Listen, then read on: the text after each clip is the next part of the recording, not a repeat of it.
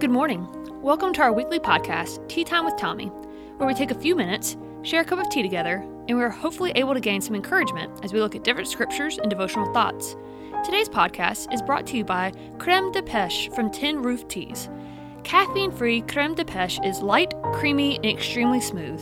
Think of peaches and cream as a tea, complete with apple cubes, carrot flakes, pineapple cubes, and freeze-dried peach puree. This tea is great hot or iced.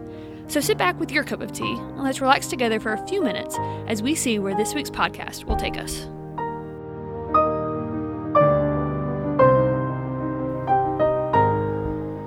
Good morning. A warm teacup welcome to all those who are able to listen in with us, and for those who will be listening in at a later time. I hope that your week has started off in a positive way. For those of us that are listening right now, as we greet this Wednesday, I hope that you're feeling a sense of expectation as we look ahead to the coming weekend. We're continuing to walk down this road of digging a little deeper into the greatest sermon ever preached, and how, as Christ reveals the very characteristics of himself, we see how that applies to our lives as his followers. I was sharing with Melissa this morning. I realize I'm really struggling as we study through this. God's Spirit is certainly teaching me many things and pointing out to me areas that I know I need to work on. And I guess we all know those areas, but to be reminded of them sometimes is difficult. And today's a tough subject as we move into verse 7 of Matthew chapter 5. Now we're going to read, of course, beginning in verse 1. If for no other reason, just to refresh our hearts and minds of what we've already seen from the Lord thus far in his teachings to us of the Beatitudes. But today's one of those tough ones. And as I say that, I chuckle because I think they've all been that. But today in Matthew chapter 5, I hope you have your Bibles, and we'll begin reading in verse 1. And seeing the multitudes, he went up on a mountain, and when he was seated, his disciples came to him. And then he opened his mouth and taught them, saying, Blessed are the poor in spirit, for theirs is the kingdom of heaven. Blessed are those who mourn, for they shall be comforted. Blessed are the meek, for they shall inherit the earth. Blessed are those who hunger and thirst for righteousness, for they shall be filled. Blessed are the merciful, for they shall obtain mercy. As we've walked through these Beatitudes so far, we've been studying in particular the relation of how they apply to our own person, how we must be poor in spirit, how we must mourn, how we must become meek, and how we as Christ's followers should hunger and thirst for righteousness. But what we find today is Christ shifting that relational aspect of this teaching, and this characteristic begins to lead us to focusing on how we treat others.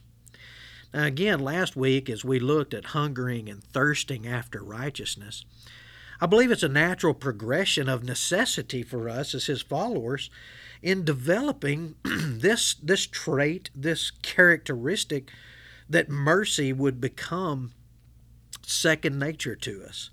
Blessed are the merciful. Now, if we break this down a little bit, we're looking at an active kindness and compassion. We set the tone and example of forgiveness.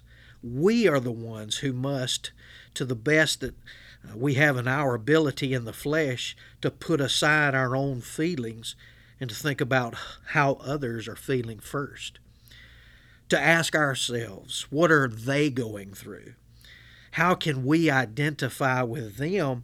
And then again, do our best in understanding and guiding them through their circumstances. You and I, as followers of Christ, we have become the recipients of mercy that is both immeasurable as well as unending. 1 Peter 1:3 puts it this way, Blessed be the God and Father of our Lord Jesus Christ, who according to his abundant mercy has begotten us again to a living hope through the resurrection of Jesus Christ from the dead. Our very salvation is found in the midst of Christ's mercy. Titus 3:5, not by works of righteousness which we have done, but according to his mercy he saved us. There's nowhere, there is nothing that in our lives that we can do in striving to be more Christ-like, of showing Christ, than when we show mercy. Exodus chapter 34, Ezekiel chapter 33, 1 Timothy chapter 2, 2 Peter chapter 3, all shows how much God delights in the exercise of mercy. I actually thought about breaking down some of those passages that I mentioned, but because of our time, I don't want to dig too deep. Who knows, this might be a sermon series in itself one day, but just to encourage us today, the mercy that he has shown by giving his Son to die for us, by expressing that willingness to pardon and save us, by sending his Holy Spirit to be that renewal in sanctifying our hearts every moment of every day, we must strive and remember that we live in his undeserved mercy. Now, we have abundant opportunities, probably daily, to show mercy. This world is full of guilt, it is full of pain, it is full of despair. And as followers of Christ, we can help to relieve that. As difficult as it may be, and just know up front, sometimes it's going to be very difficult, we striving to be more Christ-like, growing in our relationship with him, we will be merciful. It says, they shall obtain mercy. Realizing mercy is going to grow in us as a result of our personal walk with our merciful God. There's so many truths in Psalms, even regarding this particular subject. But the mercy that we obtain is in that daily walk with him, which in turn will cause us to be more merciful. Psalm 37, the righteous shows mercy and gives. Psalm 25, all the paths of the Lord are mercy and truth to such as keep his covenant and his testimonies. Psalm 86, for you, Lord, are good and ready to forgive and abundant in mercy to all those who call upon you. Our mercy is going to grow because of our personal relationship growth with our merciful God. Digging even deeper at obtaining mercy, I want to just glance real quick to the parable of the unforgiving servant in Matthew 18, where Jesus illustrates why God only extends that mercy to those who themselves are striving to be merciful. If you'll remember, God, just like the master that is shown in that parable, God forgives us such a tremendous debt. The death penalty for our sins against him required the death of his Son. Considering what God has forgiven of us, honestly, our fellow man's trespasses against us really pale in any comparison. To refuse to forgive, to refuse to show compassion to others for these minor, by comparison, things would show a lack of appreciation for the mercy that he shows. Mercy also shows both our love for God in the midst of showing our love for our fellow man. In 1 John 4, John writes that if someone says, I love God and hates his brother, he is a liar. For he does not love his brother whom he has seen. How can he love God whom he has not seen? This commandment we have from him, that he who loves God must love his brother also.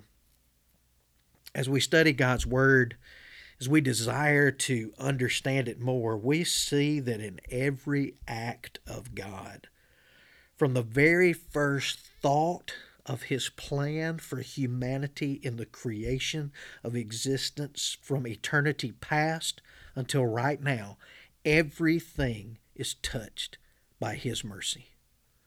Psalm 103, verse 17, the mercy of the Lord is from everlasting to everlasting. God cannot change from who he is. You and I, as his children, as his followers, as we desire to be more Christ-like, not only can we, but we must desire to be merciful. Blessed are the merciful, for they shall obtain mercy. Thank you so much for joining us on this week's podcast. Blessed are the merciful, for they shall obtain mercy. Mercy. The word mercy derives from the medieval Latin merced or mercies, which means price paid. If you struggle to show mercy, then I challenge you to consider that you have either a poor understanding of the cost of your sin or an entitled superiority that places your need for mercy as being more worthy than another's. God has been immeasurably merciful to each of us who had nothing to offer in return but brokenness and sin. We have received great, endless mercy. If we desire to be true followers of Christ, walking in his example, hungering and thirsting for righteousness, we must be merciful. Not because others deserve it, not because it's earned, but because we have tasted the sweetness of God's mercy personally in our own lives, and we want others to experience it as well. We look forward to spending time with you next week, but until then, may your cup overflow with his blessings.